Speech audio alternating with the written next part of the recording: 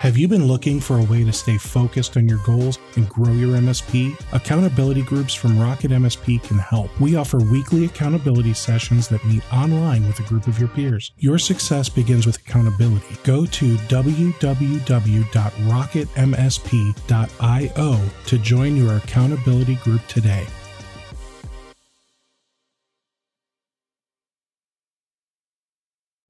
If you haven't heard about Anchor, it's the easiest way to make a podcast. Plus, it's free. There are creation tools that allow you to record and edit your podcast right from your phone or computer. Anchor will distribute your podcast for you so it can be heard on Spotify, Apple Podcasts, and many more. You can make money from your podcast with no minimum listenership. It's literally everything you need to make a podcast all in one place. Download the free Anchor app or go to anchor.fm to get started.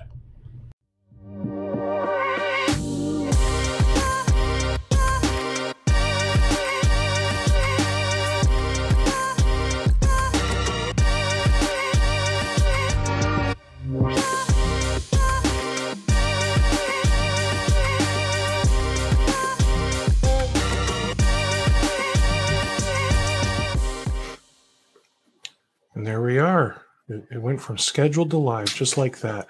Welcome, everyone, to another episode of the Rocket MSP podcast. I'm Steve Taylor, your host, and today I'm joined by Amy Babinchak. Hi, Amy. How's it going? It's going all right. Thanks, Steve. Absolutely. So we literally just met 5 minutes ago.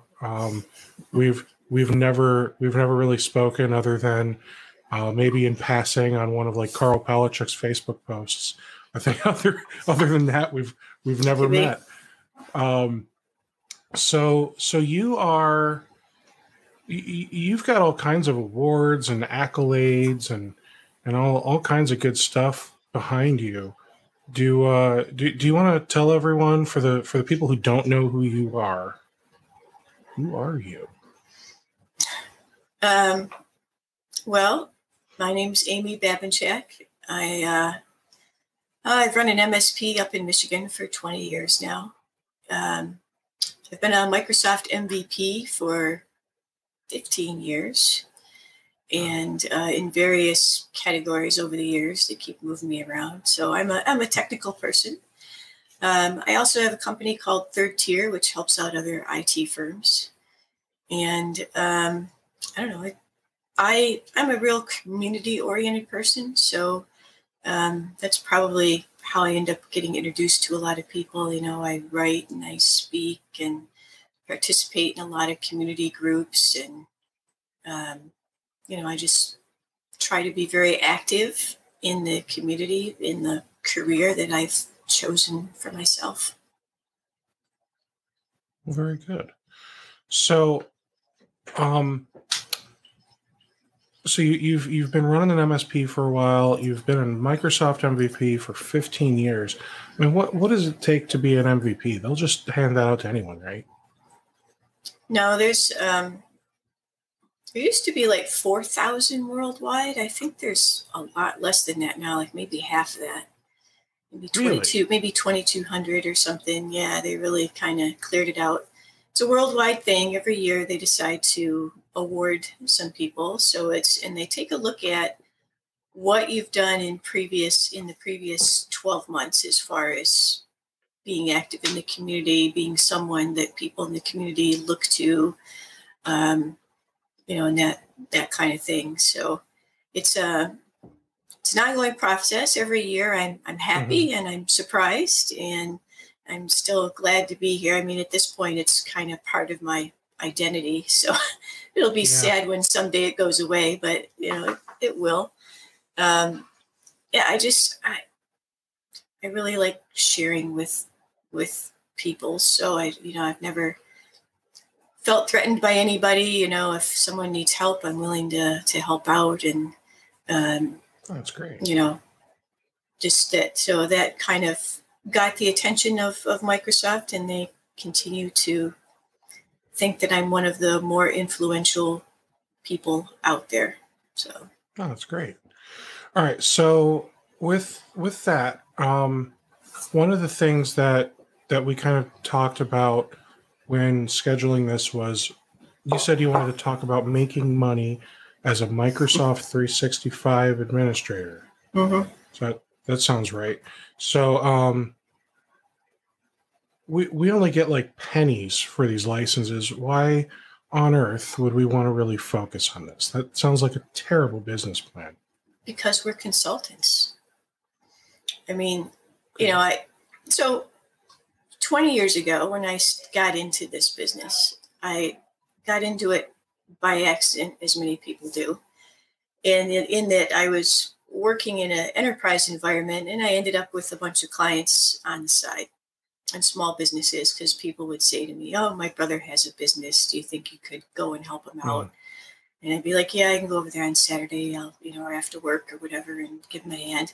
And I realized what horrible support that small businesses were getting, that they were either getting these, overbuilt enterprise networks, or they were getting giant home networks. They weren't actually getting anything that fit them, and that, they were just getting really bad support. And so I found that I really, really identified with those business owners, and I wanted to work with them.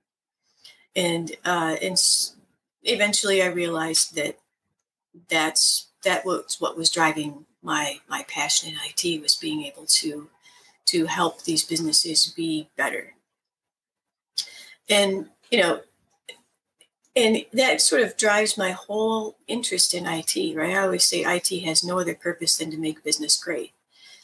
And so I can't make business great by selling them a license, right? I can only make business great by selling them a license and then showing them how to make money with that, right? How are they going to use that to better their company?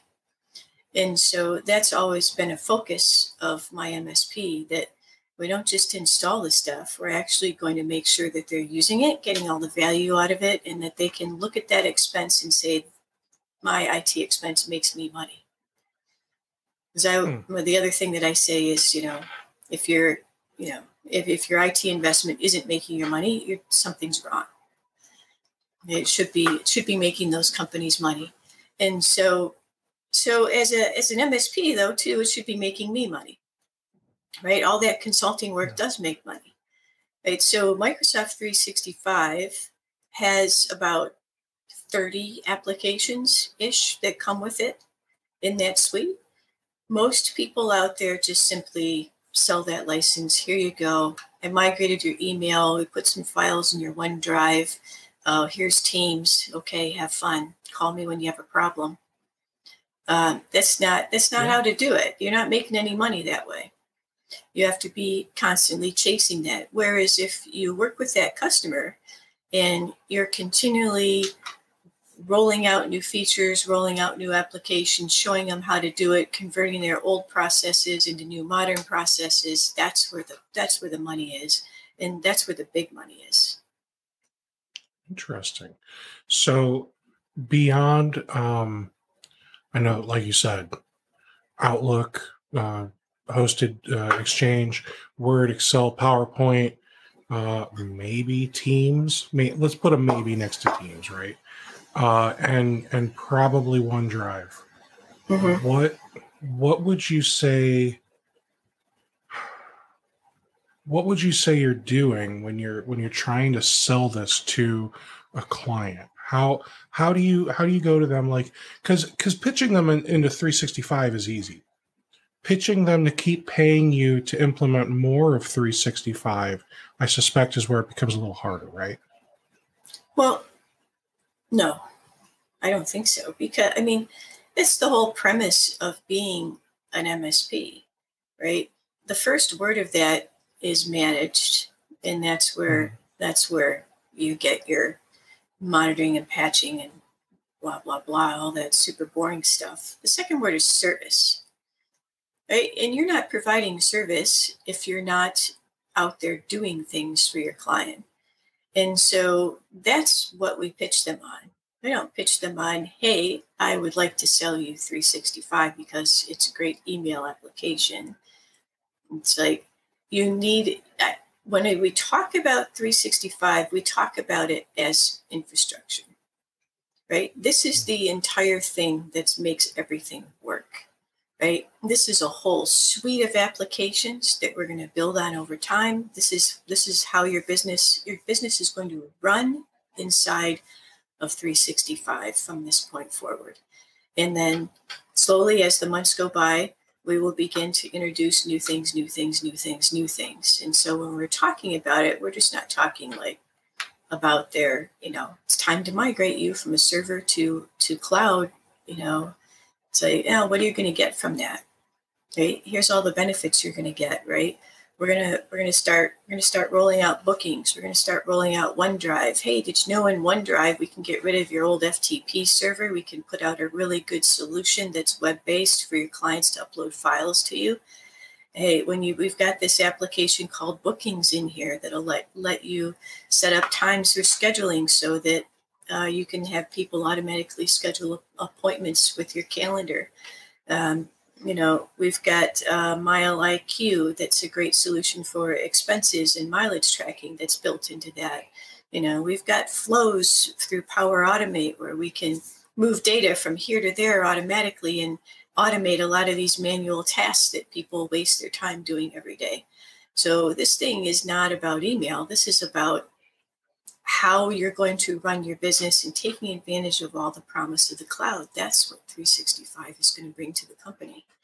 So they know that we're not there just to patch their computers. In fact, we almost never talk to them about that. We talk to them about security and we talk to them about business process and making their company better. So that sounds really easy to do with an existing client. How might you change that pitch if it were a prospect, someone you have not done business with? I absolutely don't. So it's really interesting. I don't have any salespeople, right? All my techs are salespeople. So they're all responsible for sales. And when we go to meet a potential new client, we have no packages. We have no bronze, silver, gold thing. We have no pre-built solutions of what, hey, we're going to go in. Here's our sheet of what we do. Which package do you want? We don't do any of that. We talk to them about what their goals are, what they want to accomplish. We talk to them about ways that we can leverage the modern technology that's out there to make those things happen and solve some of their problems. We'll ask them some questions about things that are inefficient in their company. We'll offer a couple of solutions and we'll tell them, that's the kind of thing that we're going to do. We're here to work with you, Mr. Business Owner, Ms. Business Owner, to help make your company great. That's our purpose.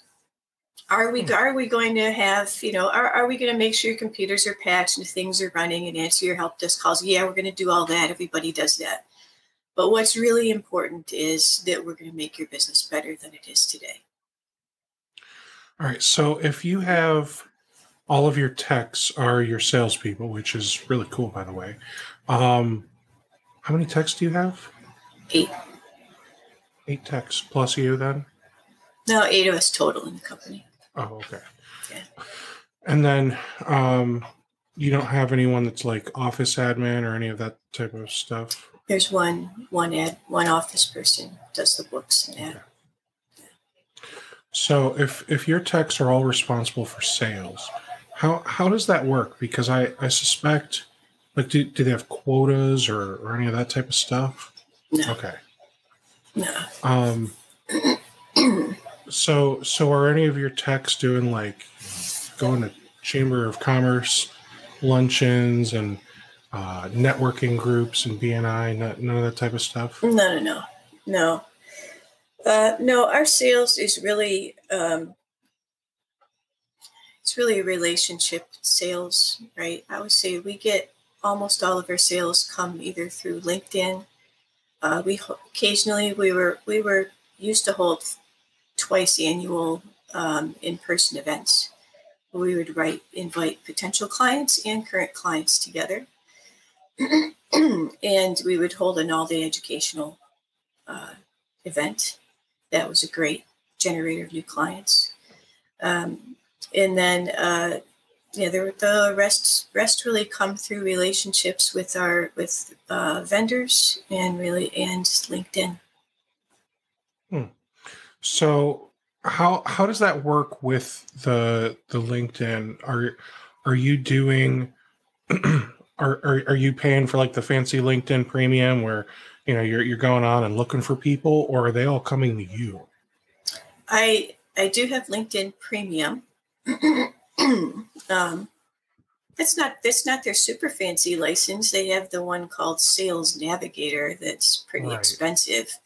The Premium gets me everything that I need, right? So I post regularly in there to try to convey the idea that we know what we're talking about, so that when somebody decides that they need an IT firm, they'll be like, oh yeah, I've seen Amy posting some stuff. I should, maybe that's who I should contact.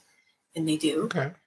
And then when we're holding events, so now we've been holding virtual events. When we're holding in-person events, I would seek out local businesses and invite them. Say, hey, we're having an event, get some free education, find out how Microsoft 365 works, right? And so I would send them an agenda. Here's everything we're going to talk about. And, here's everything you're going to learn. And so it's just really giving them a bunch of free education. And then they would realize at some point that they were in a room where a lot of the people in the room were already clients of ours, right? And I had all my techs speak at this event also. So I also make them speak in front of people, which is very uncomfortable for them, but it's an awesome learning experience. And, so here's your prospects in a room, mingling with your current clients who already love you, right? And they're there learning free stuff that they've never heard these things from any other IT firm before. And then they're impressed, and we end up signing up bunches of clients that way. That's been our most successful sales effort ever. That's really cool. So if you're signing up clients through these lunch and learn type events or bagels, and I don't know what rhymes with bagels, but anyway, so you have these events, or I'll say you had these events. How has it changed? Now in this whole new world that we have, are you trying to do like Zoom events?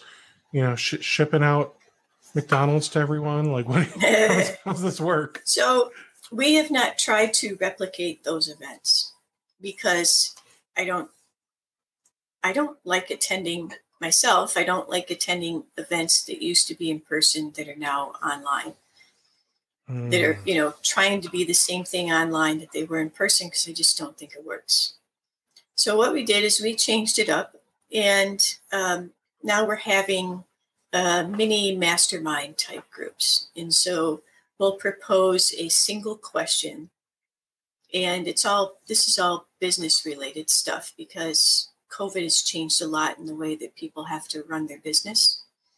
And so we've been proposing business type questions and then inviting people to come. And, whereas with our big in-person event, we would make a huge push, and we had up to 150 people in the room one time. And then we decided that was too big, and we kind of shrunk it and tried to keep it around 50. That was our first one that we held. It was huge. And it was like, okay, that's just way too big. So we shrink it down to 50. These little groups that we've been doing since then, though, since the COVID started, we have about 10 to 15 in the room virtually. And, we go around the room, everybody introduces themselves, same thing. Some people are current clients, some people are not. They just showed up to get some input and share their pain about trying to hire during COVID, or trying to keep their corporate culture during COVID. So we've had these kind of different questions, and then, I'll talk on that topic for about 10 minutes and say, talk about our experience. And then we will have staged a couple of our clients to talk about their experiences and how they solve this problem. And then we just go around the room and basically have everybody express what their pain is. And then other people free to make comments on it. So very much a peer interactive kind of meeting. Yeah. And it's an hour long. We do that thing. And that's been really good for us too. You know, it's not the big event, but it's a more frequent small event centered around a question, same kind of thing where we have potential clients interacting with our current clients and understanding that this is what's different about Harbor. This is how Harbor does business. Awesome. All right, so I have so many questions based on everything that you just said. So, where were you doing these events? We're doing those online. The little ones, we're doing the little ones online. I'm sorry, the 50 to 150 the big people ones? events. We were doing those at the local Microsoft office. Is where we held those because Microsoft will let you do it for free, use their space. That's really cool. And was Microsoft, tossing in anything since you're an MVP, like here's lunch for everyone? Or no, we had to do that ourselves. So all they do is provide the space in the AV, which is cool, and they have awesome space. So it sounds like it if you're getting 150 people in there. Yeah, made us look fancy because the room is really modern and cool looking. How close is that space to, like, in relation to where your office is? It's in downtown Detroit, so it's about 15 miles from my office. Oh, okay. And it's probably, our clients are spread out about a 2-hour drive from end to end. Like if they went to the furthest east to the furthest west is probably about 2 hours. So, and we have very few clients in Detroit itself, but everybody shows up down there for a meeting anyway. It's easy enough to get to. It's right off the freeway, free parking. Oh, okay. Yeah, well, and 15 miles, including traffic, that shouldn't be more than 90 minutes, right? One thing we have in Detroit are roads, so traffic is almost never a problem. Here in Ohio, we haven't figured that part out yet. Like being the Motor City, we have roads. Yeah. It's like we have terrible roads because Michigan has the largest number of miles per capita, which means we can't afford to maintain them, but we have them. So traffic's not really a thing. That's hilarious. Largest number of miles per cap. Wow. I didn't know that was a thing. It's a thing. Today I learned. Yeah. All right. So, being, 15 miles from downtown Detroit, you're not in Detroit though. I'm in Royal Oak. It's a suburb. Okay. So, and like I'm in Medina. I'm a suburb of either Cleveland or Akron, take your pick. So, our two states, we get along great, especially with college football, I'm told. I'm not a sports person, so. And I went to the other Michigan school, so. Oh, so we'll see. Then you and I can be fine. we can be friends. Well, I don't know if we can be friends, Amy. And it's not. I'm gonna put a play on the old dating phrase, but I'm gonna say it wrong intentionally. It's not me, Amy. It's you. I'm running a Mac, and I love it. And you're a Microsoft MVP, and I just feel like there's not a lot of synergy there. Who makes the most software for Macs? Adobe, actually, I think. So Microsoft. Microsoft makes more software for Macs than any other vendor. I don't know, Amy. I mean, let me see here. Adobe had to install Acrobat Distiller and Adobe Media Encoder just for me to install Acrobat and Premiere. So, I mean, it literally takes 2 applications with Adobe for every one you want to install. So this is a selling catching point. Up at least they're catching up. That is not a selling point, man. You could have installed Teams, one little app done. But who wants to use Teams when I have Slack? Oh, don't get me started. I've had to use Slack a few times. Oh, it is a poor substitute. Well, that's interesting you say that, because I think Slack came first. It did, yeah. But so the fact that it's a poor substitute, what, like, Teams, it sounds like is maybe a better substitute, but I feel like Slack is the OG here. Well, it is. They've just fallen behind. It's Did Salesforce end up buying them? I'm pretty sure they did. Yeah. Yeah, because they needed something to round it out. Like, they got stuck in the forever scrolling virtual chat mode and didn't expand their product fast enough. Slack or Salesforce? Slack. Okay. So I guess I just assumed that that's what Teams is as well. I mean, no. You've got your forever scrolling chat room. You do have that, but that's one feature, right? Then you have the actual Teams, and you have data, and you have sharing, and you have like all of your files, all of your meetings, all of your chats, all of your everything goes into Teams. It's like Outlook for data and conversation. So with Teams, and I see Ian says, I'll take Slack over Teams any day. Wow, that's a bold statement coming from a Google G Suite user, Ian. I think he's G Suite. I'm pretty sure.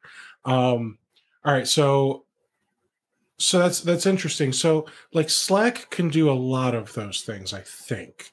So Slack, I can do video calling. The free version is only 1-to-1, but if you're on the Slack, the paid version, then you can have, I think it's like 10 or 12 or 25 people in the video call. And I think that's where it gets difficult. If like Google had purchased Slack, then we'd be having a different conversation, because then they would have, integrated into Google G Suite and included it with the licensing, and then I wouldn't have to worry about paying for another thing, right? That would have been a more interesting buy, I think. I agree, and it's not like they don't have the money to do it. But with Teams, I mean, that is the one big selling point. If you're a Microsoft 365, just use Teams. It's there. It's included. There's no limitations because it's already included. I want to say the 365, whatever they're calling it now, the Business Basic, the standard $5-ish one, that one includes Teams, right? I think everything includes Teams. And they all include the same there's even a free version of Teams. Yeah, they do. It's all the features are in all of the versions. There's and so it's with Slack, it's like, we've got a 10,000 chat history. We've got a limit on how many gigs of data it'll store, that type of stuff, because Slack is free. I'm on the free version, which who knows how long that'll last if Salesforce purchase did really go through. So what type of limitations are there with Teams for a 365 tenant? Well, Teams stores its data in SharePoint.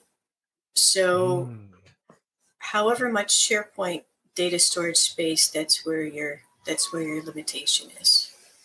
Now, not all the data is stored in SharePoint. The files are stored in SharePoint. The chats and the conversations that are going on, those are stored in Exchange, which on most plans is near unlimited or unlimited. So there's a lot of latitude there. Then you have different kinds of meetings. You have the instant one-on-one meetings. You have small group meetings, and then you have live events, which can have 50,000 people now, I think. So there's wow. lots of options. The Skype phone system is now Teams phone system. So if you want to do a whole phone system scenario, you can roll that in there too. If you just want to talk within your own team, there's a little free phone system built in there for internal conversations, which includes voicemail and everything.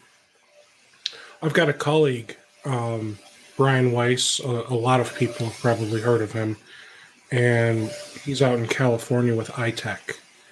He is, if he's not talking about Datto, he's talking about Teams. So he loves it, and I get it. You know, I'm not saying it's a bad software. I tease people, but I really don't care what you guys use at the end of the day, as long as you are proficient enough to provide service to your customers with it, and not make the rest of us look like assholes because you're doing it wrong. So I mean, he's all in with Teams. He's doing Teams Phone. I mean, he's setting up SIP trunks and whatever else to get like actual phone service running through Teams, and he absolutely loves it. And I think that's pretty cool that they have all of that functionality within Teams.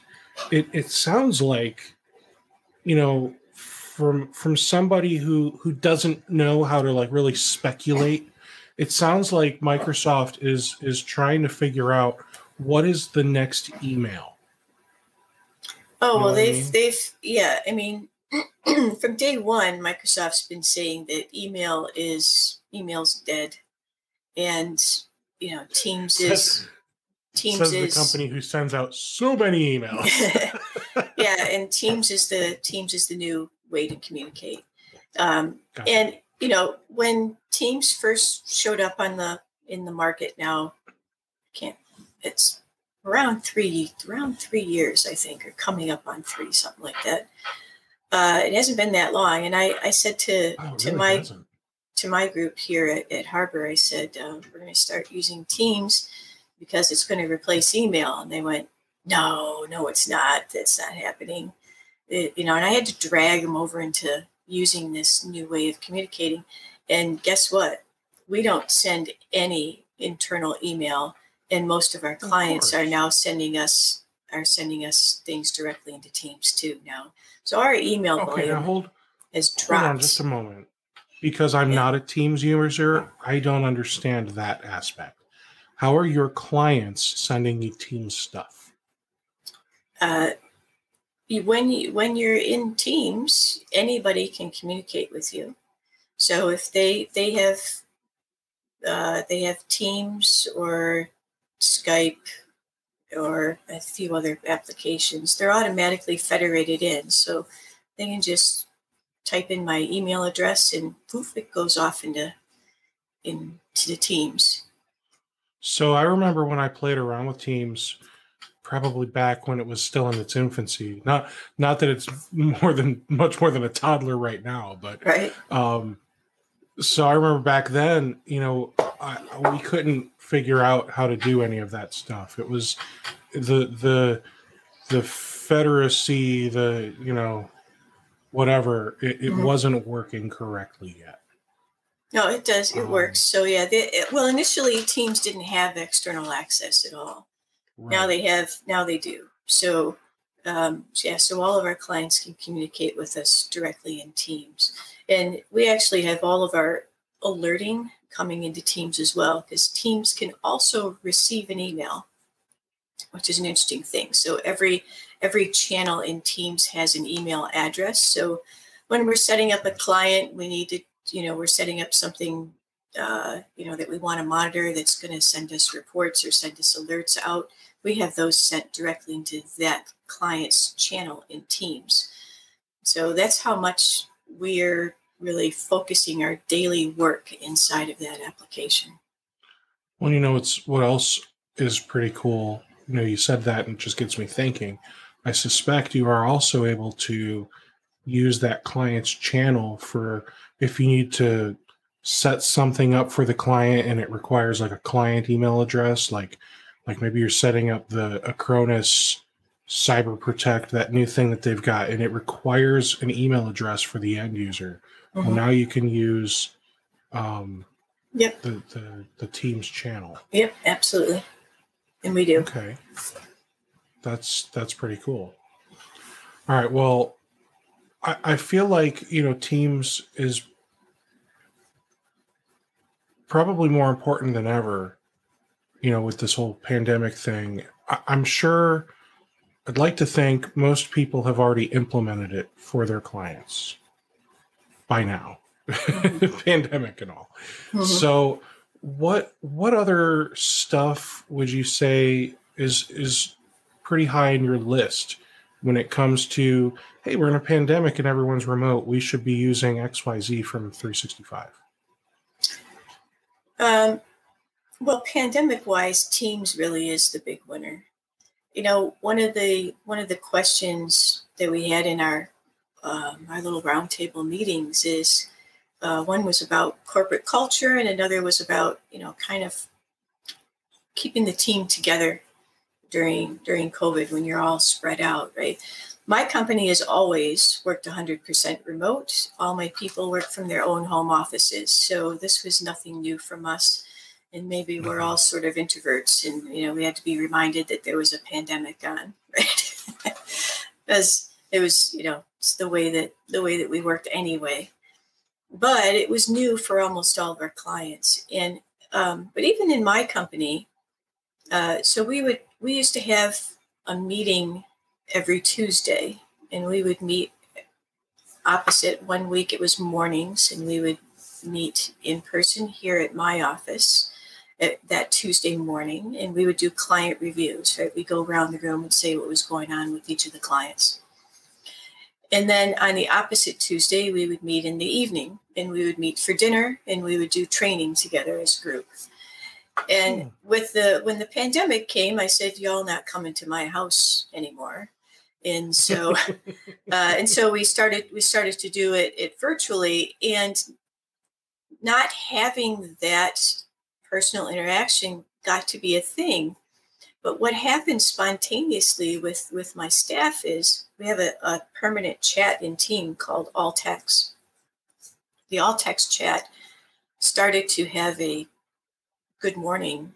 Like everybody would sign on in the morning and just started saying good morning to each other and posting up stupid little memes and jokes and stuff like that. And that did not happen pre-pandemic.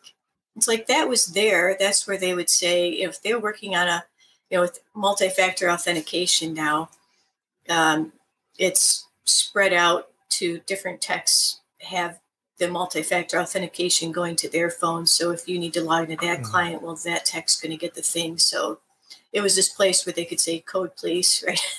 And the person would, punch in the code that popped up on their phone. But it's morphed into this whole water cooler thing, which we didn't have pre-pandemic. And I think it was just a little bit of a stress relief for people to have that little good morning thing. And then we also switched also during this pandemic, my tech manager had open heart surgery.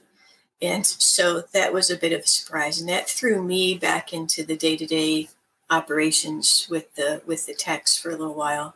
And so most of them had never worked with me in that capacity before. And so instead of having our Tuesday morning meetings that used to take, most of the morning, I said, let's meet every morning for like half an hour. So just kind of building off of that good morning thing that they were doing. And so interestingly, on the side, when I started it, each of them individually told me that they really, really enjoyed it and appreciated it. But they were worried that nobody else did. So nobody said it in the chat. They only contacted me directly and said, I'm really glad we're doing these morning meetings. It's helping me a lot. And then when they all had done it, I said, what you guys all did, right? You all individually told me that you enjoy these morning meetings. And it's just like half an hour. And we get online with our tea and stuff or whatever, and say good morning, and this is each tech goes around and says what they're going to be working on today. Today I got a meeting with this client, and I just got an email about a problem over here, and I'm going to be working on this project, and they just say what they're going to be doing, and then the meeting's over. I mean, it's just a simple little morning thing that lets everybody know that we're all here and we're all still doing our harbor thing, and everybody's on the same page. That's great. I like that a lot.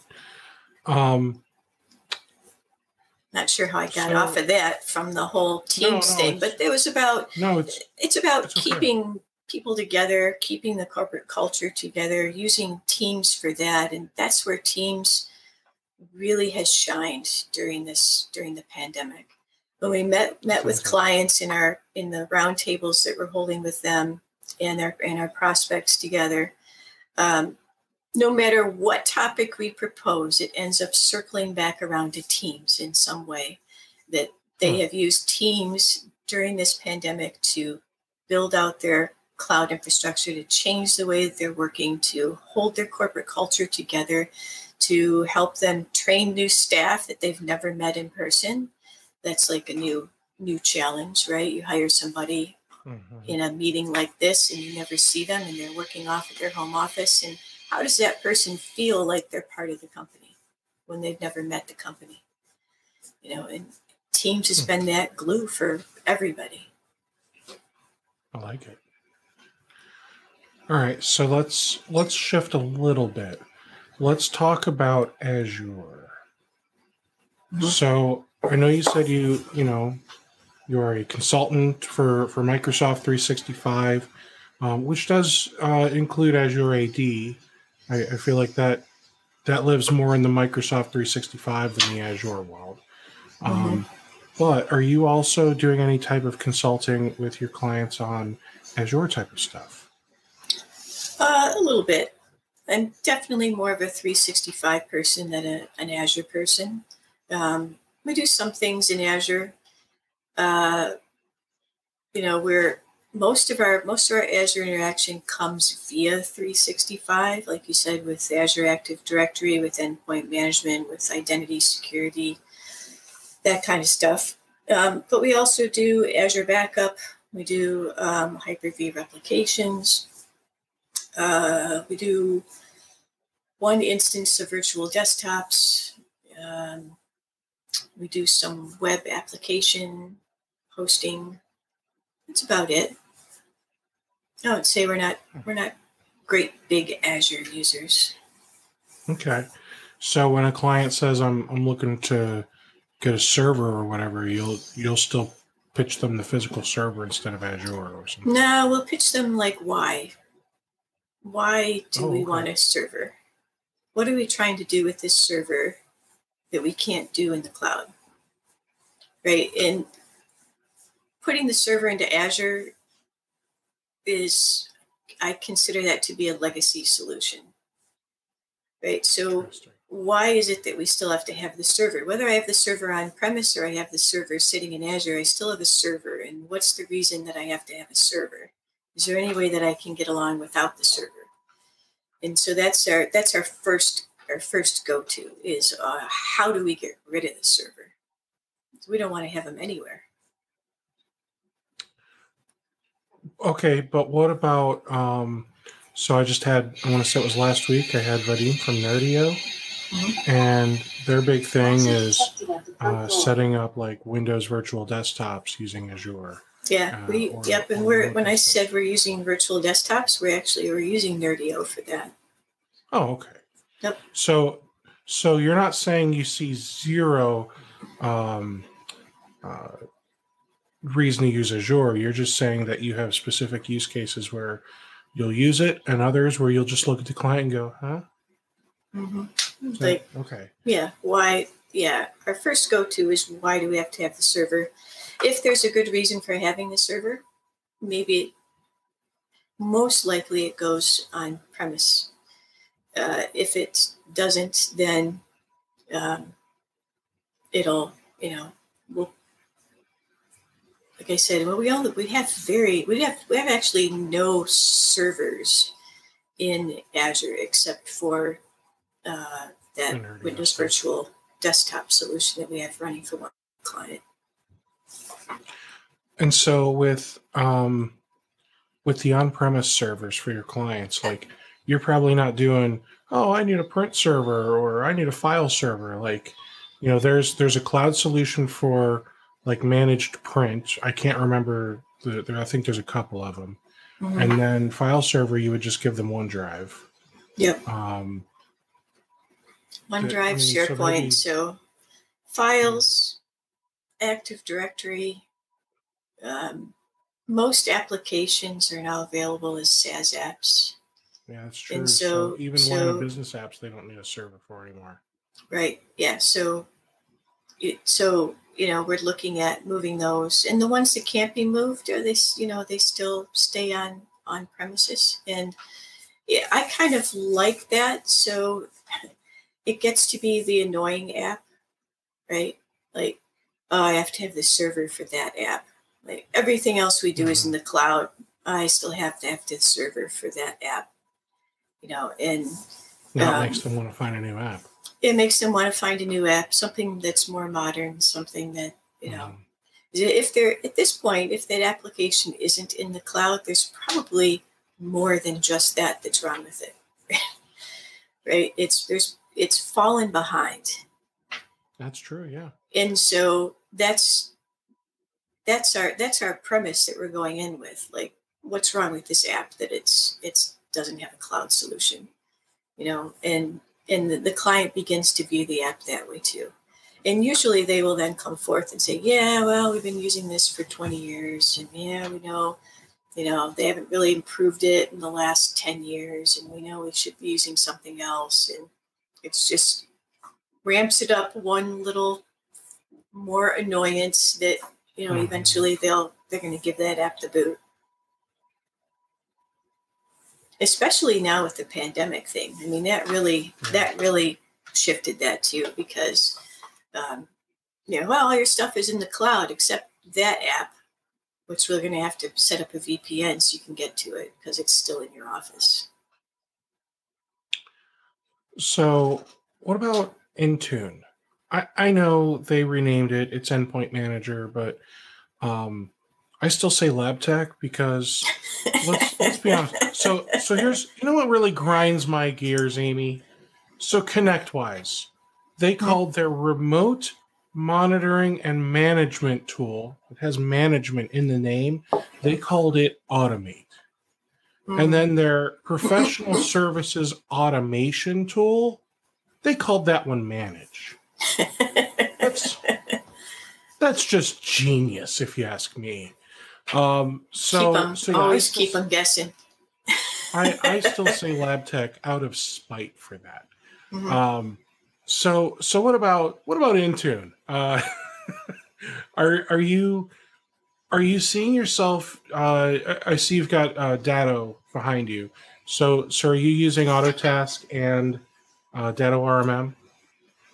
No, I don't use any RMM. You just use an Endpoint Manager? Mm-hmm. Yeah. Okay. So I say Endpoint Manager because I was not a fan of Intune, but I'm a huge fan of Endpoint Manager because what Microsoft did is they didn't just rename it; they actually merged it with Configuration Manager, and which gave us a huge number of additional tools. And so, like, Intune's been around for 15, 20 years, something like that. No way, really? Yeah, it just always sucked. But now it's super good. And so it's an amazing tool. It lets you do the whole zero deployment thing from out-of-box experience all the way, through everything, much more than group policy ever could do. And so we're using it extensively. I just taught a couple classes on it, actually. And those classes had a private Endpoint Manager Facebook group, and I just opened that group up to anybody who might like to talk about Endpoint Manager. So if you want to join us over there, if you go to the third tier Facebook page, you'll and then look up the groups that page has. Mm-hmm. You'll see the endpoint manager group over there. It's just getting going. I just opened it up yesterday, in fact. Oh, wow. So I've got some questions about Endpoint Manager, and I feel like you're probably one of the best people to ask. So, does Endpoint Manager? Well, you might not be the best person to ask because you never needed to begin with. It sounds like. Does Endpoint Manager make it so I don't need an RMM anymore? Yeah, I'm not the best person to ask for that because I've never been a fan of RMMs, so I have never used one. Back when they first came on the market, I looked at all of them and I didn't like any of them. So it's just not my style.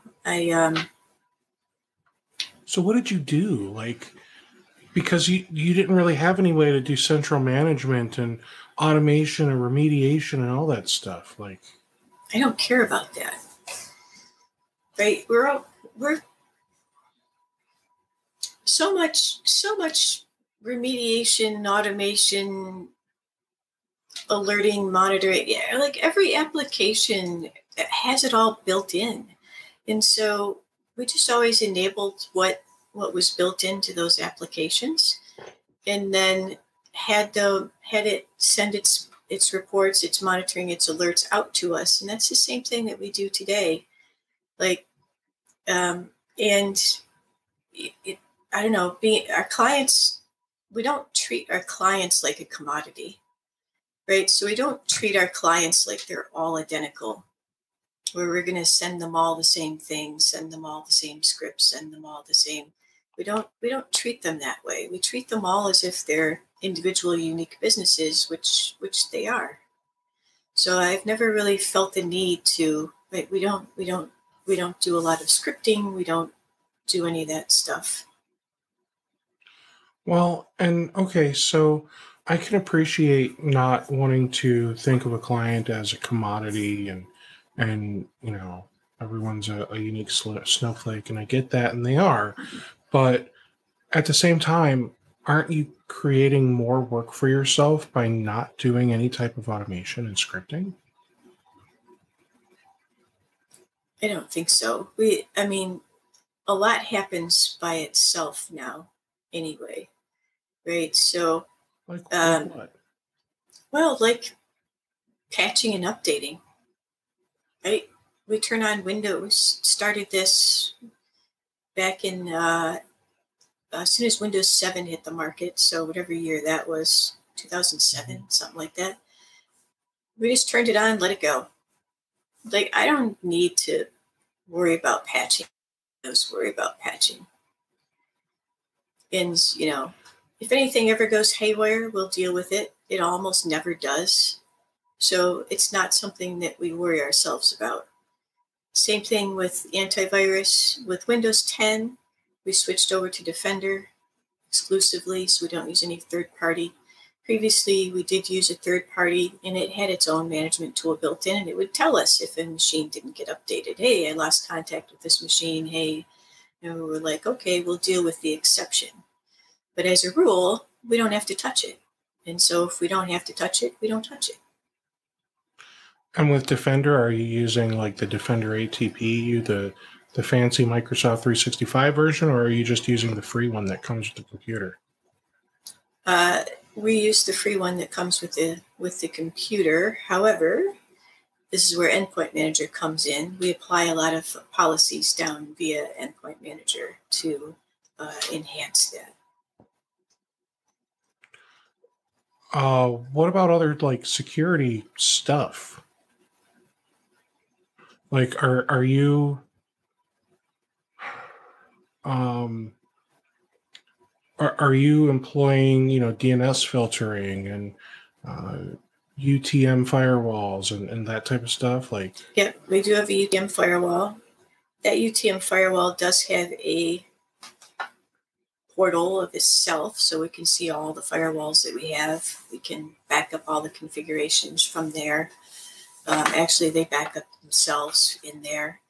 And so again, we just have to look for exceptions. Right? So the automation is already built into the tool. We can push out updates Well, the updates happen automatically through the tool as well for that. We can push out our standard set of configuration, and actually that is done by the vendor.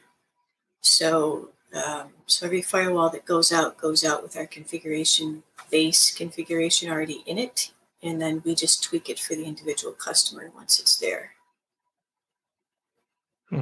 So okay, and what other types of security stuff do you? And I'm asking you so much about security because I guess my mind is just blown. I'm huge on security, but all of our security comes through 365, and we don't sell the $5 license. We sell the $20 license, right? That has all the security tools in it. So we use multi-factor authentication. We sell our clients a password management tool. We teach them how to use those things. We have we have a licensing for cloud app security through Microsoft that lets us control all the cloud applications, what they have access to, how they share data, expiration of data, tracking when data is shared externally, all tons and tons of alerts that come through there. We have, it tracks impossible travel, access. We block access from Firefox and Windows 7. We block access from other countries. We block access from risky IPs and unknown ISPs and rogue Wi-Fis. And we do this all through this Microsoft Cloud App Security. I just looked yesterday because I'm writing a big article on taming the alerts out of Cloud App Security. We have 93 different security rules that we use in there to manage it. And then that's on top of the conditional access rules in 365, and on top of the endpoint manager configurations that are going down to the workstations, and on top of the Windows Defender. So it's all this big layer, but it's a completely cloud managed experience that we do through all the Microsoft tooling.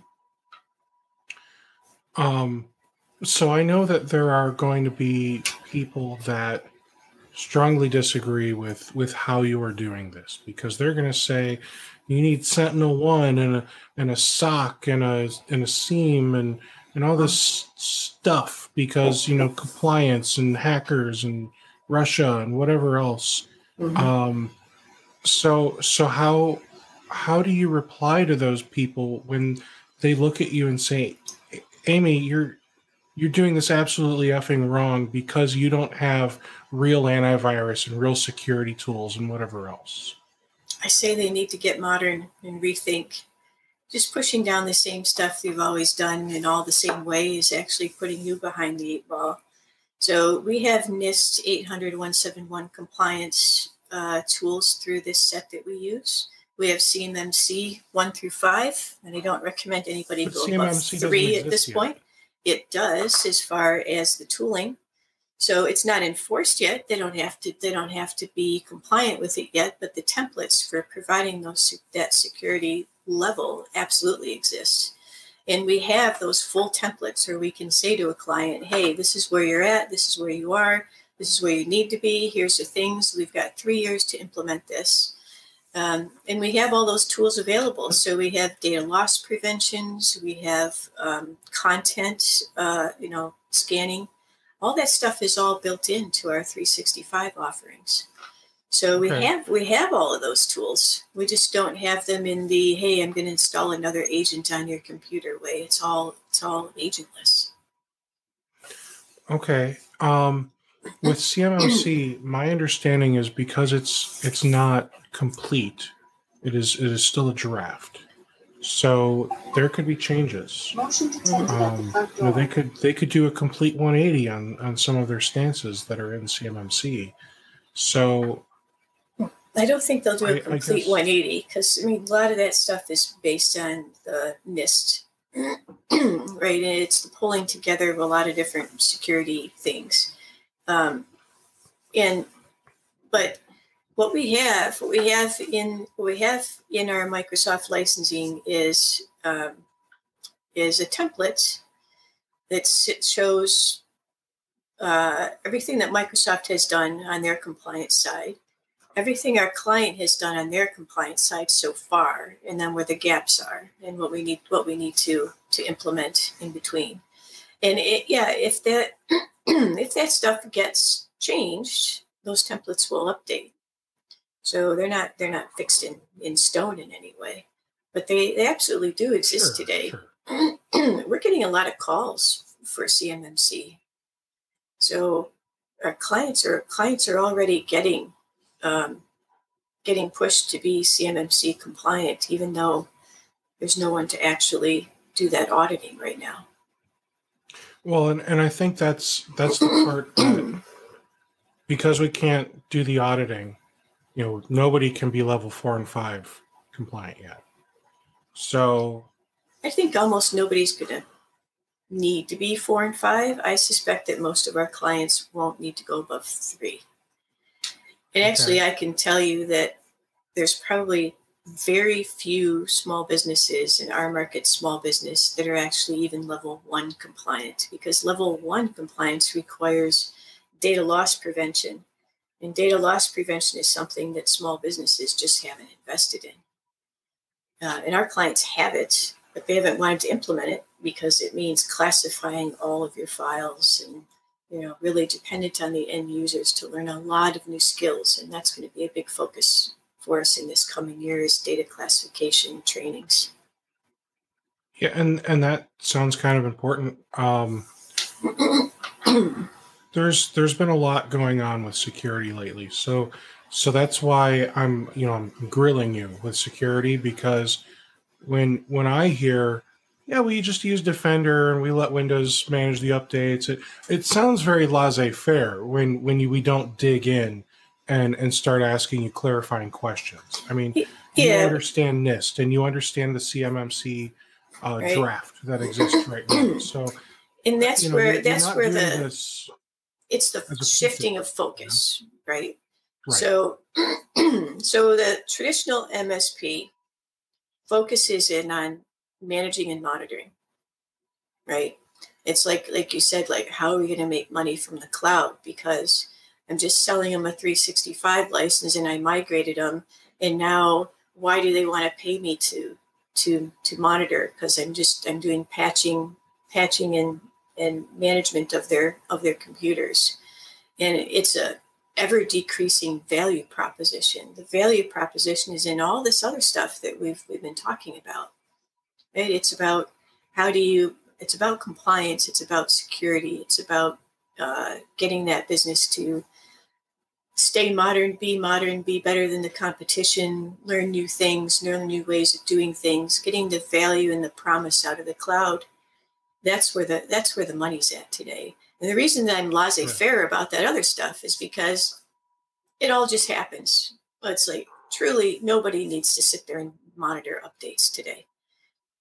It's just, let it ride. Just okay. Manage the exception. Okay. Now, for some compliance stuff, my understanding is, and I'm going to be 100% transparent. I have 0 clients that need to be, regulated, compliant. I don't do any doctor's offices or none of that stuff. Okay, so I'm not fully up on this, and that's when I rely on people like you to come in and help educate not just me, but all the other people that aren't doing this other stuff but want to.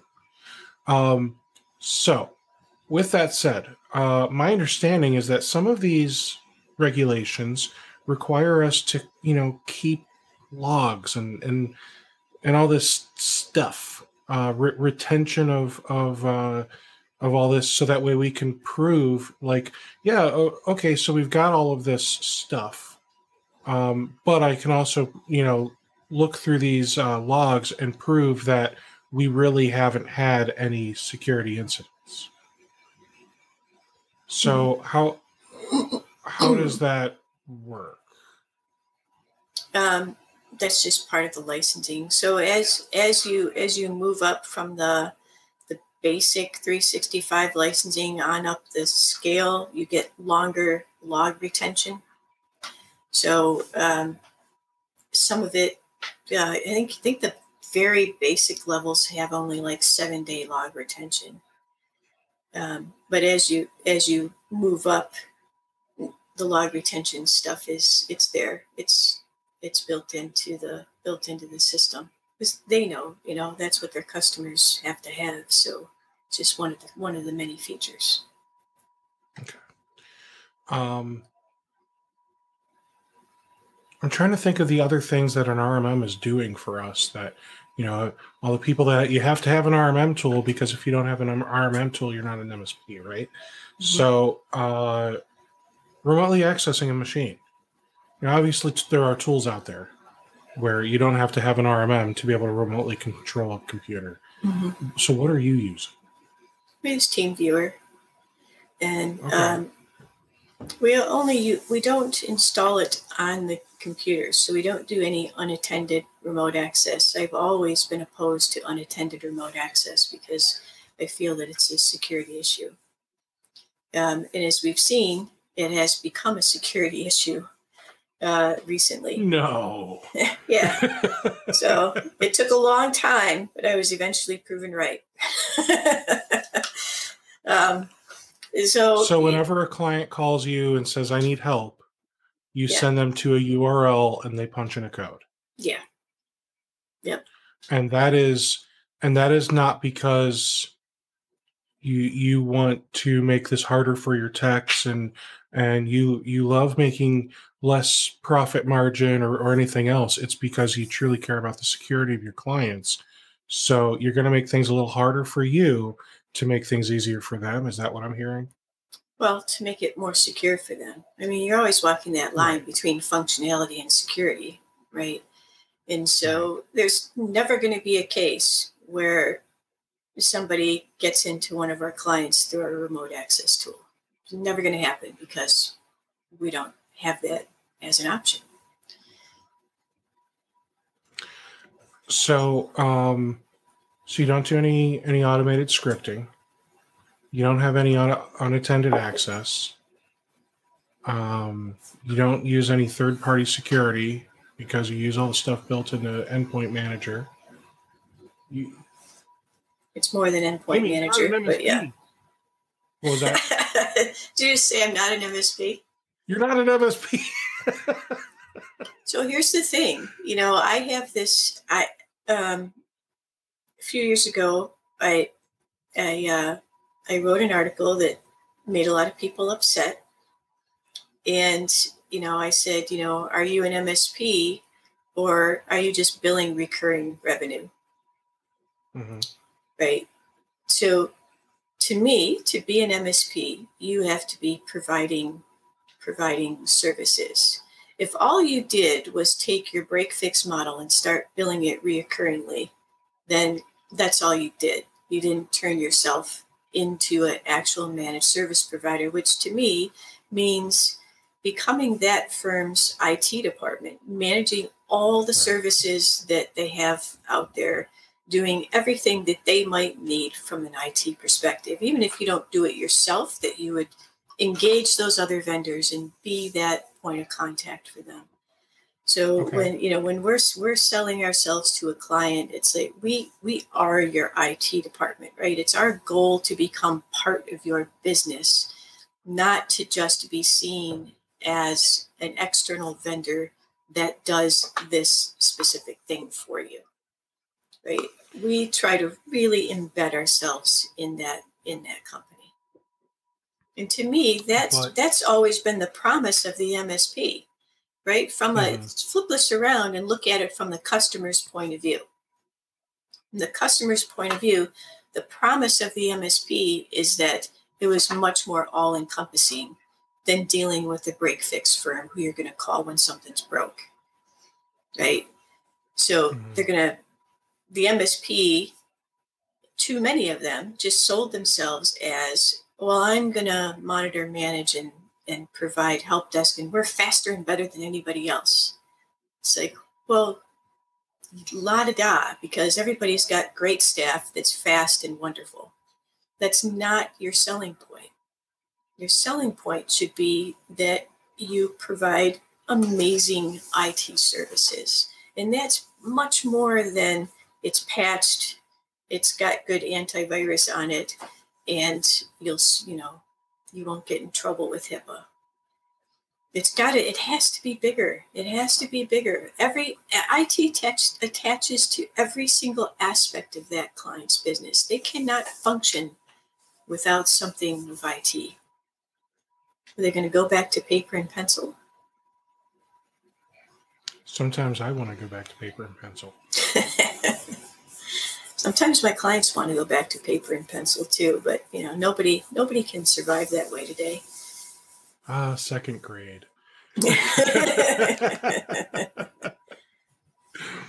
All right, so I like what I'm hearing. While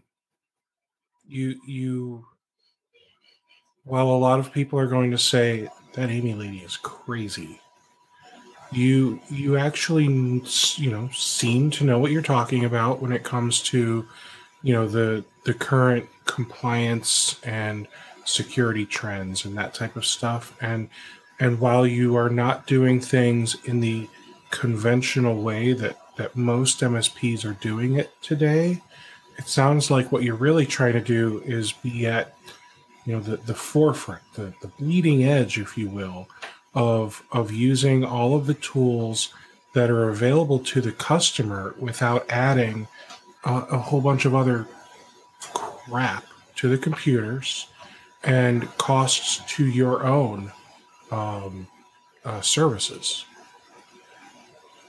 Yeah. Does that sound right to you? Yeah, it does. It's a fair assessment. I've had people tell me like, oh, well, you're not an MSP, you're a consulting firm. Yeah, I'm like, well, I don't really see the difference, right? When we sell ourselves to a client, I don't know what an MSP is anyway. No, they do actually. I was surprised. So for a number of years, we didn't take on any new clients really, and we grew a little bit by internal referrals and stuff, but we didn't actually go out and make a big sales push. And then we decided when I was going to pull away from the day to day, and I appointed one of my guys to be the tech manager, and so that's his job now.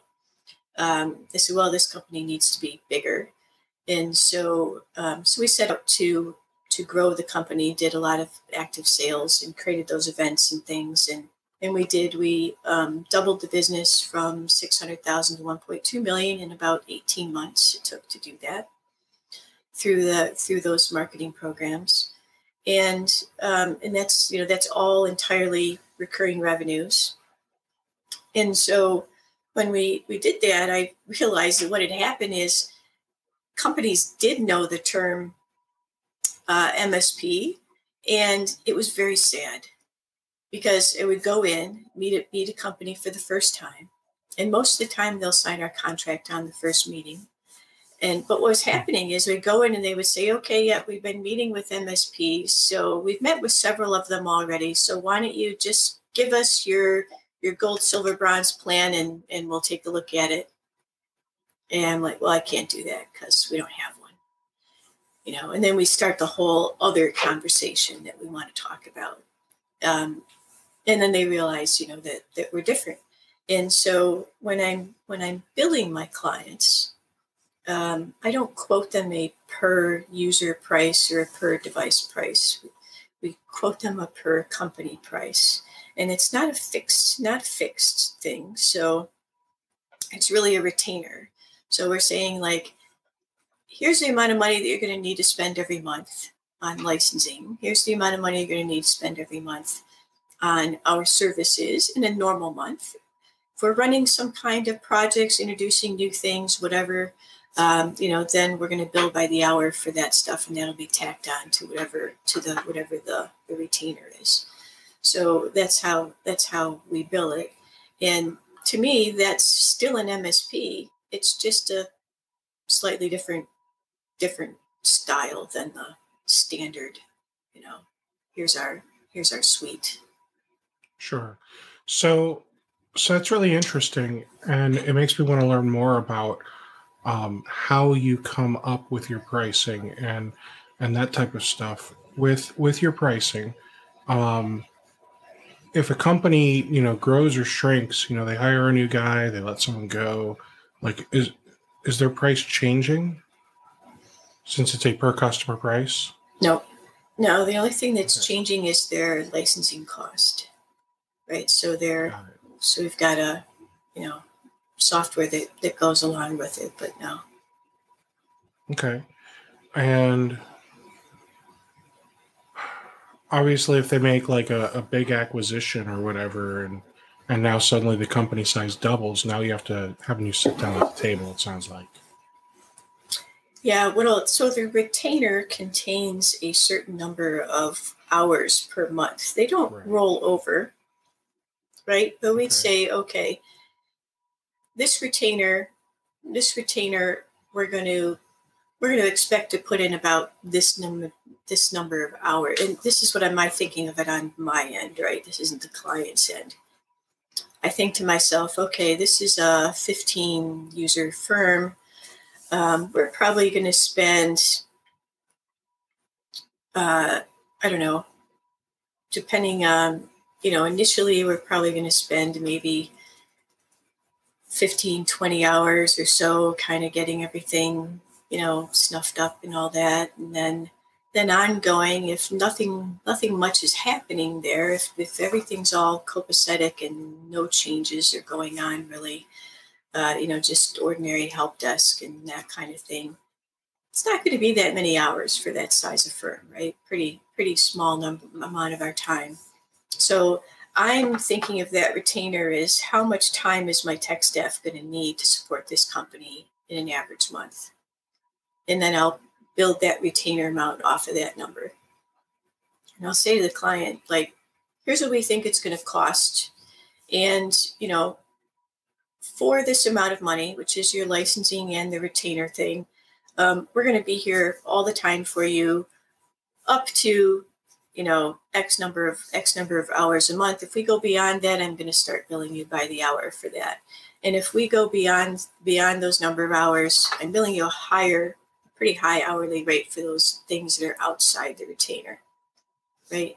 If this goes on for a couple of months, we should renegotiate that retainer, because I need to be able to plan my staff allocation, and the stuff that's built into the retainer is going to be slightly cheaper for you.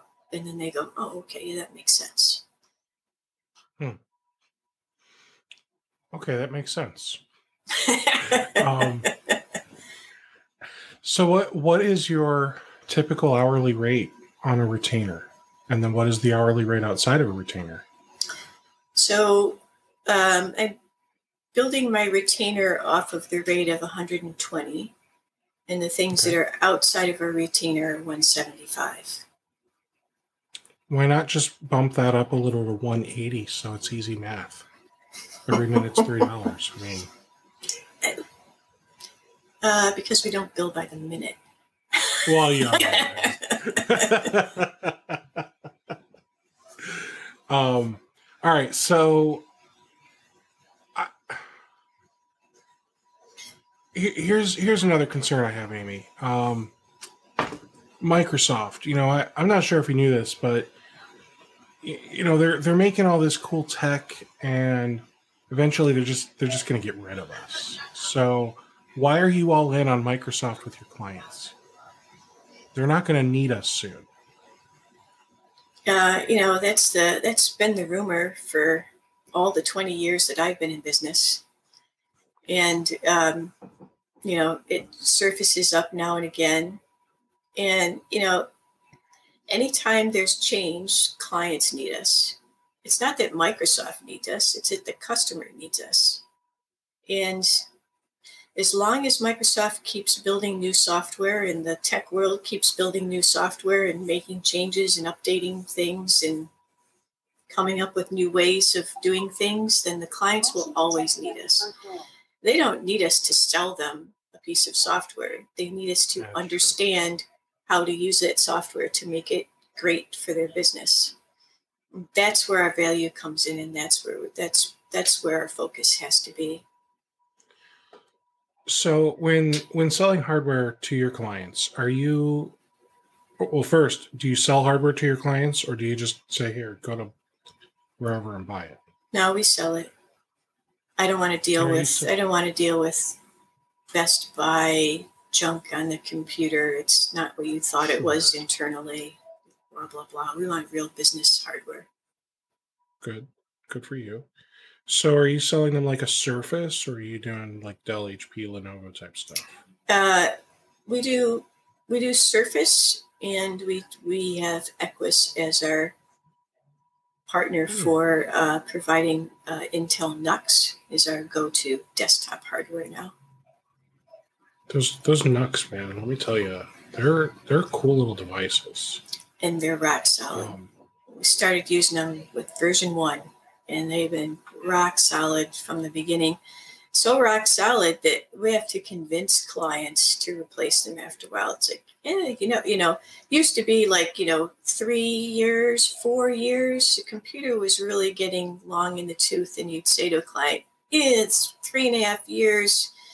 We better plan in the next 6 months or so to replace that computer, because you know what happens when they get to 4. And they were like, yep, we've been there, done that. We know we need to replace it.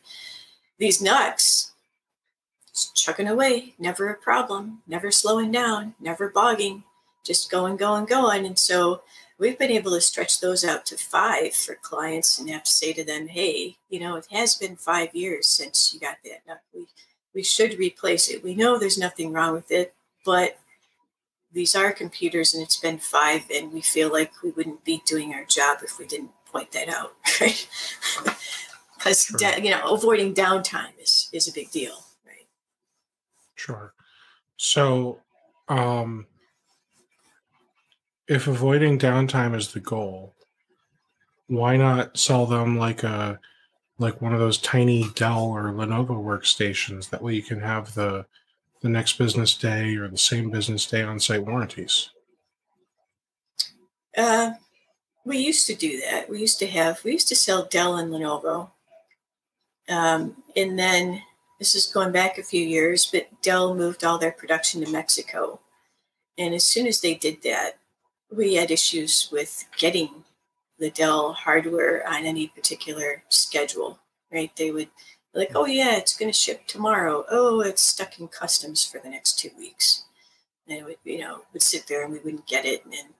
And Dell was always a lousy partner anyway. I mean, people complain about Microsoft being a lousy partner. Dell is the worst partner. Like, their salespeople would call up and compete against their own salespeople. Like, oh yeah, well, we already got a quote from this guy. Oh, well, that guy gave you that. I'll give you a better price than that guy did. It's like, what are you guys doing? You're competing against yourselves. I mean, they're the worst partners ever. I know, but they're Dell reps competing against Dell reps is stupid.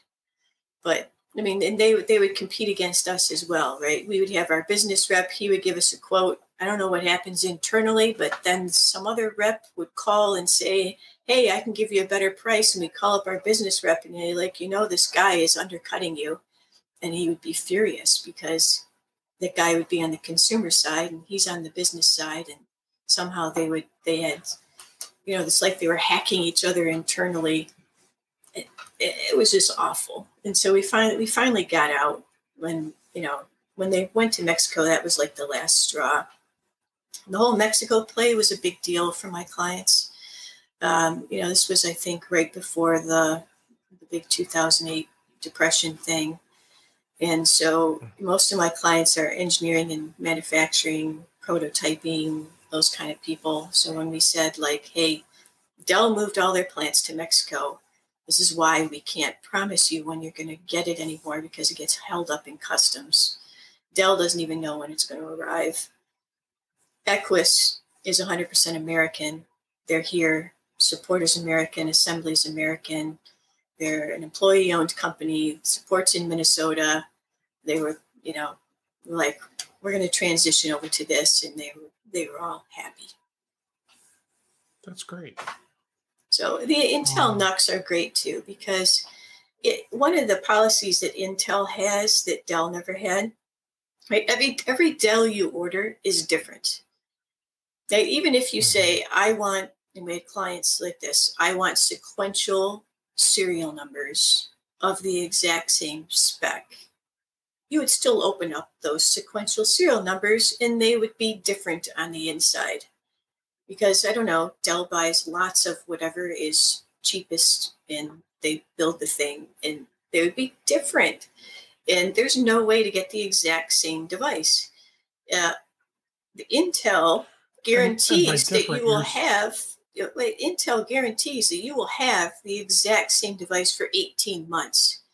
So we can set up a standard configuration with our vendor for that and say, we want this one. And we know that it is exactly the same as it's been for the last 18 months. And by different, you're saying like, different motherboards, different hard drives, different Wi-Fi. What's different? Different components on the motherboards, different, the level 2 cache is made by a different vendor that's been installed on that. Or, just little things. Little things are different. It's not exactly the same from board to board to board to board.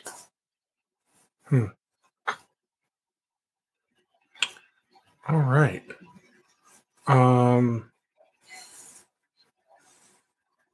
I asked you about Surfaces, and I don't remember where I was going with that. Well, you were just asking what hardware we were selling. So yeah, we do sell the Surface laptops, and I'm running Surface Laptop 3. I love it. I've had a book. I've had Laptop 2 and Laptop 3. All been great. Really, really good hardware. Really, really nice stuff. Microsoft's done a really good job with the Surface line. I'm kind of bummed that the stores are not going to reopen. We had a store here locally, and they're not reopening their. They're not reopening their stores. No, they closed them for COVID, and they're not reopening them. And I'm kind of bummed because that was an amazing resource. If you had one locally, and I know not everybody did because there weren't that many stores, but there is a business section that ran out of those stores. And so we would call them up, develop a relationship with them and call them up and say, hey, we need 3 books and 2 laptops for this client. And they would hand deliver them to our customer. They would drive them out and deliver them. Customer would plug them in, and then we would remotely set them up. And, that was pretty great. And if there was a problem with them, we would call them up and say, hey, there's an issue with this book. They had those fabric covers on the keyboards. They were like, they say that it's starting to get kind of nasty. And they were like, okay, yeah, we'll bring them out a new one. And they would drive out there and bring it, drop it off, take the old stuff back. I mean, that's really cool. Their customer service was amazing. So I'm really bummed to have lost our local store, actually. That is unfortunate. I remember getting myself a Surface Book for a little while. Didn't love it. Oh. And I'll tell you why. It's probably a dumb reason.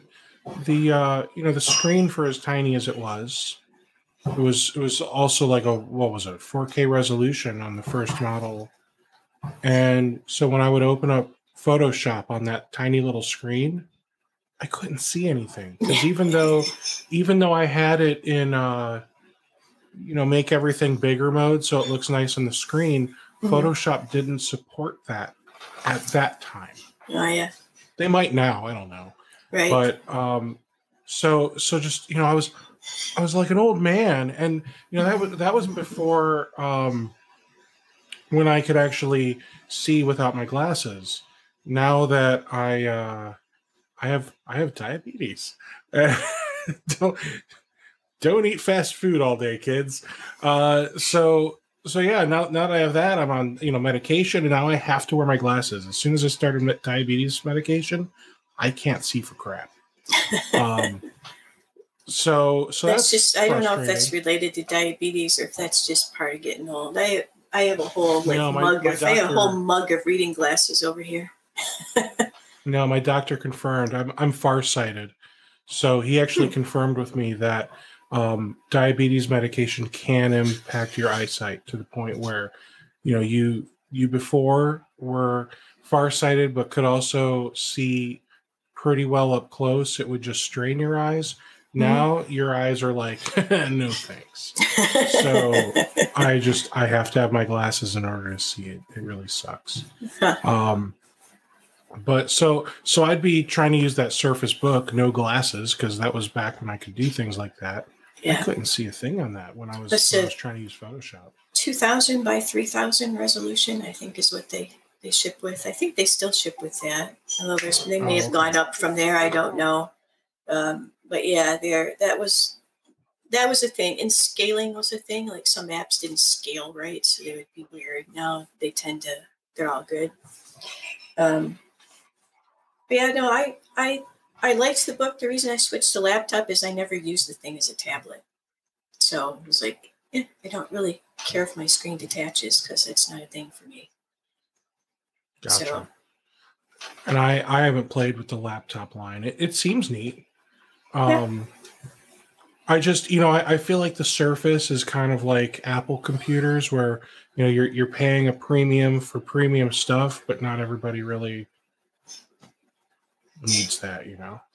yeah, you are paying a premium for premium stuff.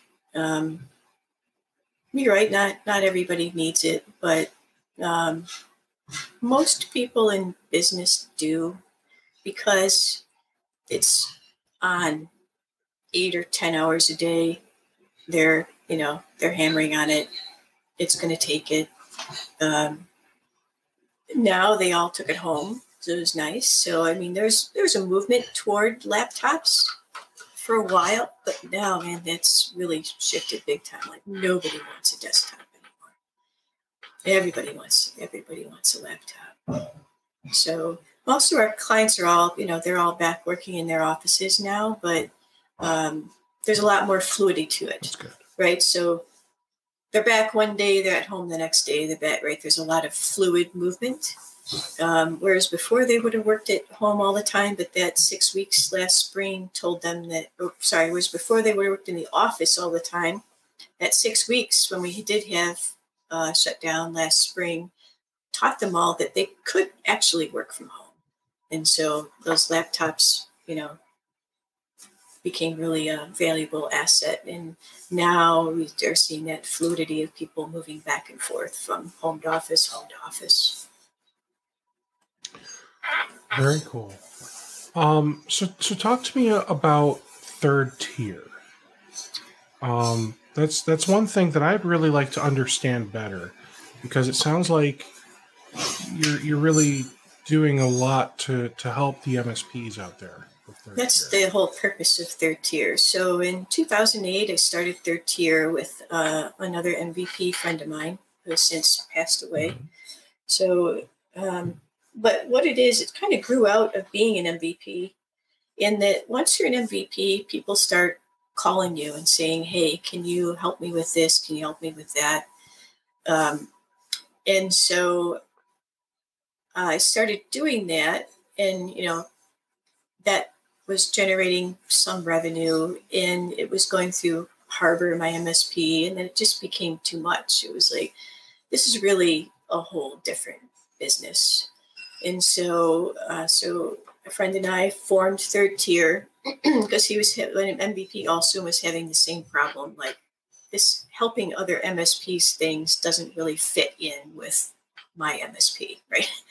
So make it its own separate business is what we did. And its sole purpose is to help other IT professionals. And so initially what we did with that was technical support. So if you're an MSP and you're stuck on, it's exclusively Microsoft technology, but so if you're stuck on something that's gone wrong, Windows Server, Hyper-V, SharePoint, 365 now, whatever, you need help with migrations, you need help with SharePoint, you need help with SQL, you need help with Hyper-V, you need help with performance issues in the Hyper-V environments, clustering, all that kind of stuff, Exchange. I have a group of people that are either current or former MVPs that it's all they do. These are geeks that love to geek. And so they tend to be specialists in their particular area. And if, you need somebody to help you out because you haven't done that thing before, right? As IT people, we can all figure our way through it, but it might take us hours and hours and hours and hours, where if somebody has done it before, can help you through it, you'll be done pretty quickly. And so that's what the goal is there. And then recently what I started doing is really producing materials to help people out with 365. So last year I ran a webinar series called 365 Admin Don't Miss This Setting. We went through all the different portals in 365 and talked about how to set them up. And it was just 30 minutes, all demo. And I went through this is all the things you need to do to set up, your Azure Active Directory. These are all the things you need to do to set up Teams. These are all the things you need to do to set up OneDrive. These are all the things you need to do to set up, we just went through all the different portals. And I did it for a whole year. So there's 12 of those and they're recorded. So if you go to the third tier website, you can pick those up. And then this year, what I'm doing is called Microsoft 365 Admin Make Money. And the Make Money series is about making money. So it's about taking the different aspects of Microsoft 365 and selling those to your clients and making money off that project. So I'm going through the project and providing email templates to sell it and to train and to step through it, the whole thing end to end, and tell you what I charge my clients for something like that. And then say, hey, go out and make some money. That's really cool. And so how much does third tier charge for this type of stuff? So if you want to join me for the whole year, it's $200 a month. If you want to pick and choose, they're $250 a piece. And if you got in January, I had a special offer going, so a bunch of people piled into that. But you'll get the whole 12 months. So in the end, you're going to make, I don't know, tens, hundreds, thousands of dollars off of rolling out all these projects for your clients, and you'll make money from the cloud. So $2,400 to get access to third tier for the year. And as long as we actually go through and pay attention to your courses and email templates and everything, and then do the work, we will make substantially more than that from our existing clients. And, if we do it right, we could even get more from prospects too. Well, yeah, for sure. So in January, we started with something really simple. We did bookings, right? Bookings is an app that's in the 365 suite, and it generates a web page where you can have offerings of all different sorts, whatever you want to do, embed those into your own website and let clients schedule time. Your prospects can schedule time with you. Clients can schedule a meeting with you, whatever you want to put out there. You can also link it into your signatures, and you can link in all those different offerings you have for meeting types into those signatures. So I showed you all how to set that up. And, one of the guys in the class was like, he's been selling his clients Calendarly. And he's like, my clients are going to be, he's selling it to them, the paid version. He said, and because he didn't know it was already built into 365. He said, and this has way more features than Calendarly does. He said, so I'm going to be able to go to them and say, hey, here's an application that he's going to go and say, hey, look what Microsoft just added, right? So he doesn't look dumb. And, I'm going to be able to save you a lot of money. Let's go ahead and implement this thing. So you're going to save money. I'm going to charge you to get this thing set up and configured, get it all going. But you're going to save money every month from the licensing. He's like, my clients are going to be so happy and I'm going to make a bunch of money.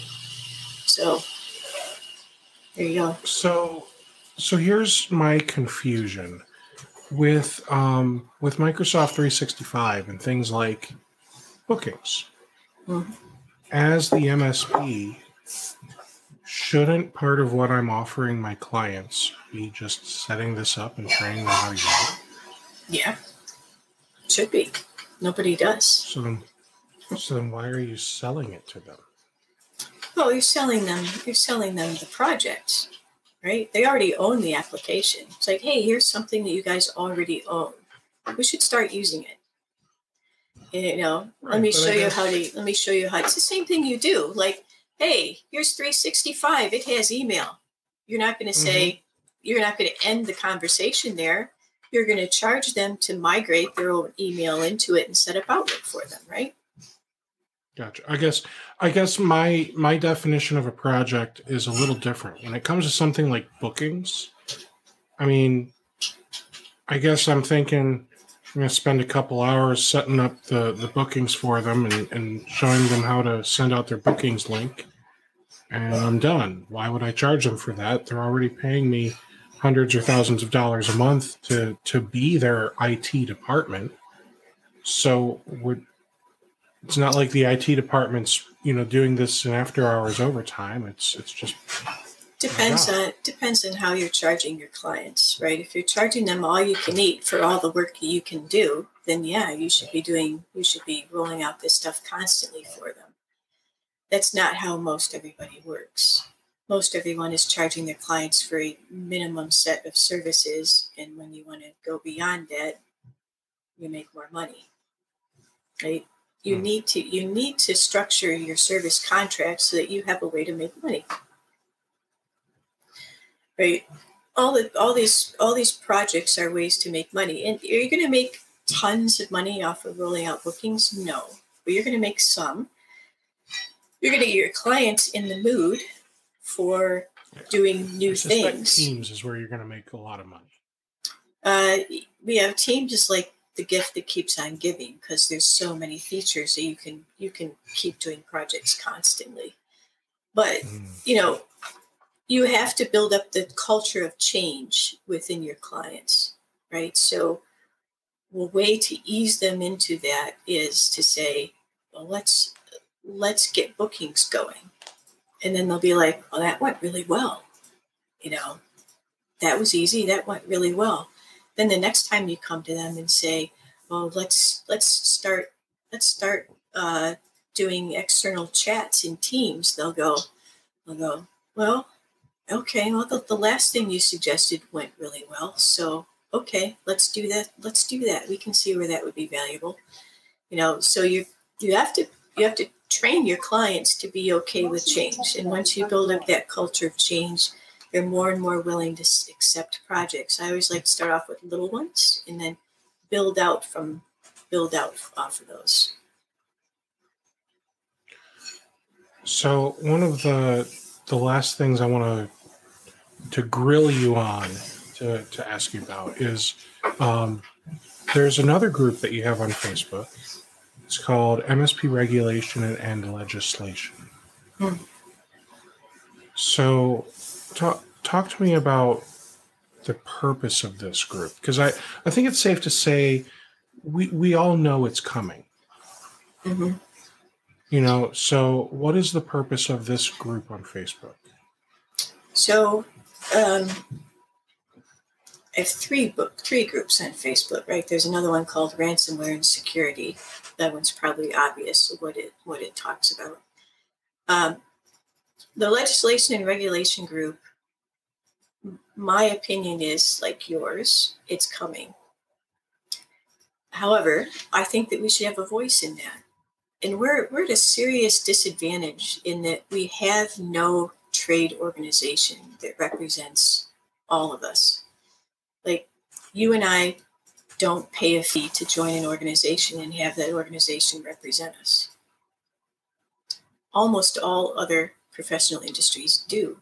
In fact, I'd be hard-pressed to think of one that doesn't, right? Accountants have their AICPA. lawyers have their boards, mechanics have their licensing, contractors have their licensing, hairdressers have their licensing programs. These things. I can think of one. Yeah. The guy that fixes the milkshake machine at McDonald's, he can't be regulated. He never even goes to fix it. It's always broken. Yeah. It's always broken. Well, you could say the same thing about computers, unfortunately. They're always broken. But so I think we should have a voice, right? If you don't have a voice, these regulations will be done to you instead of done with you. Right? If it's done with you, there can be some advantages to it that can happen as well, right? The reason why it's occurring, we'll step back, way back here for a second. The reason why it's occurring is because of ransomware. Businesses and governments are sick to death of ransomware, and they think that their IT firms are protecting them. And then they're finding out that they're not, right? They bought the cheapest thing possible, and then they just assumed that they were going to be protected. It's not the case. And, all of us know there's no 100% security, right? So no matter what we do, somebody's going to be vulnerable in some way. We can unplug, I suppose. That's it. But, and so they're looking around, and this started in Louisiana, and they looked around and said, who are these MSPs? I want to talk to their trade organization. I want to find out who these people are. And they looked around and said, oh, there's nobody. They're completely unregulated. Anyone can hang their shingle out and say, I'm an MSP. There's entirely no way for the consumer to determine of whether this is a legitimate firm or a fly-by-night trunk slammer, man in the van person. It's a complete buyer beware situation. And so they said, okay, well, what Louisiana decided to do was to make anyone selling IT services into a government agency, local or state, didn't matter. You'll have to register with the state and say, this is who we are. And you're required to report any security incidents that occur under your watch. So this does two things. It lets them know who's working in the industry, at least as far as government goes. And then two, they're keeping track of your reputation as a firm. So other government agencies can go through and look and see, oh, this company had 3 security incidents happen under them. This one hasn't had any yet, so I'm probably going to go with that one. So they have started that in a very small way, that regulation. But their attorney general has been out there talking on the conference circuit all over the country. And almost every state now has legislation or has people that are thinking about introducing legislation in the works. So what we're going to get is a hodgepodge of stuff. And that's not good for anybody. But secondly, if you're not there when your state or local government is considering these kinds of things, who knows what they'll come up with, right? We don't want them to say like, hey, there's we're getting your group of legislatures because they don't know anything about tech. Oh, we're reviewing a tech bill. Well, let's call up Netflix and see how they have to advise us on this. They don't know anything about this business, but that's who they're going to call. They're going to call those big names. They're not going to call Jim's MSP down the street unless you are there. If you are there and say, hey, I'm here, they'll say, oh, yeah, we've got this thing coming up. We need to talk to you and figure out how to do this right. Because they do want to do it right. They just, if they're not talking to the right people, they won't do it right. So that's really what we want to happen, and that's kind of what the purpose is of this group. I don't want to form the national organization that we're actually going to need, but somebody will. And in the meantime, the purpose of the group is really to kind of help keep everybody aware of what's going on, sharing information, that kind of stuff. ways that this can end up benefiting the consumer and also benefiting us as an industry. I mean, think about the mechanics, right? You can do business with your shade tree mechanic, right? Your neighbor down the street will come and, you'll pay him a 6-pack of beer and they'll change the brakes on your car for you. Mm-hmm. Or you could go to a master mechanic and pay a higher price for that, but get potentially a different level of service. Your microphone is messed up. I don't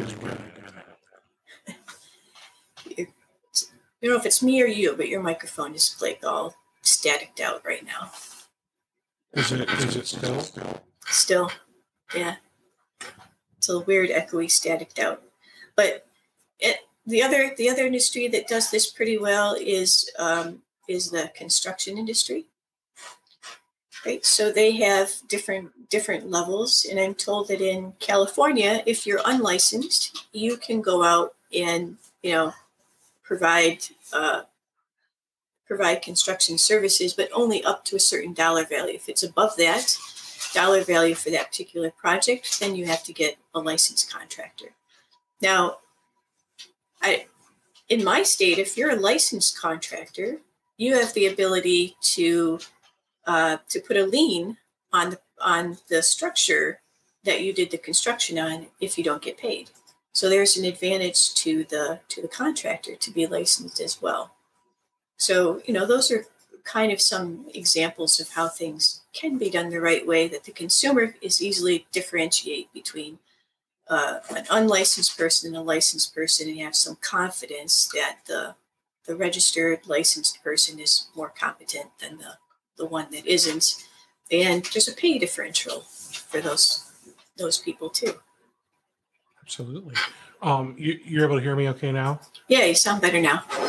Okay, so I reloaded the page and now everything's great. Ta-da. So all right, so I have a bunch of links that I'm going to put into the YouTube description for when people come and watch this later, so they'll be able to get to the Harbor Computer Services website, the Third Tier website, Third Tier Facebook group, and the Third Tier Facebook page, and then all 3 of the groups that you've made. Those links will all be in there for you. And then I know it's maybe a little last minute for some people, but in 40 minutes there is a CMMC webinar. It's looks like it's with Tim Golden, but it's listed on the Third Tier regulation group.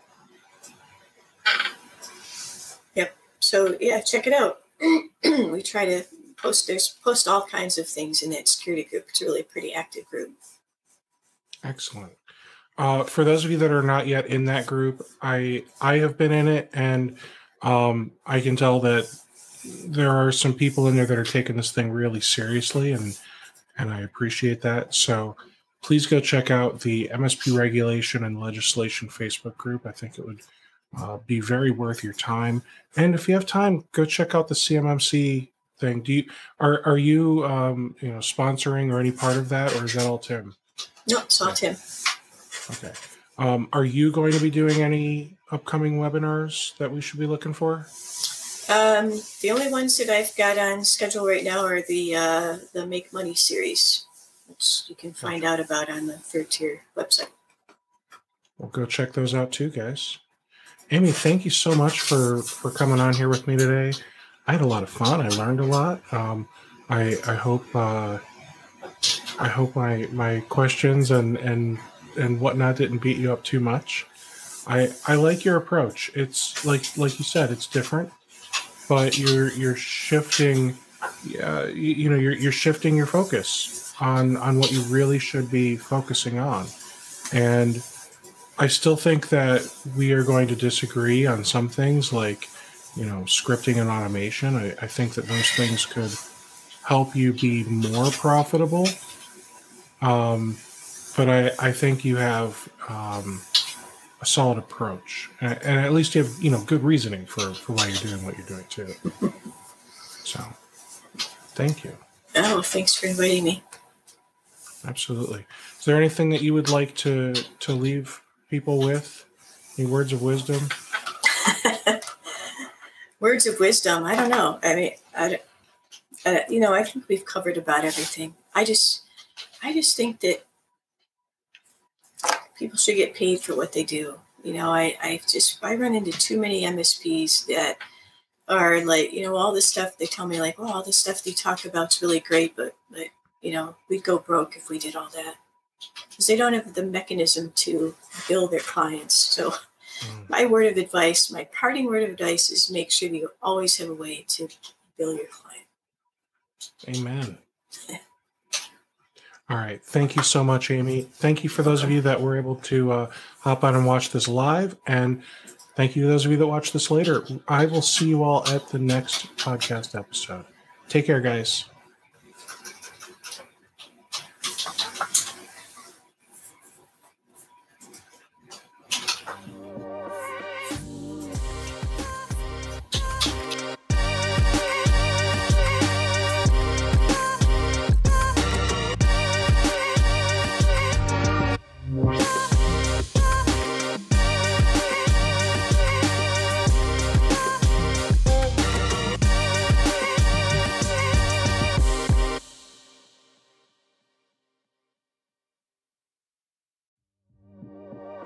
Have you been looking for a way to stay focused on your goals and grow your MSP? Accountability groups from Rocket MSP can help. We offer weekly accountability sessions that meet online with a group of your peers. Your success begins with accountability. Go to www.rocketmsp.io to join your accountability group today.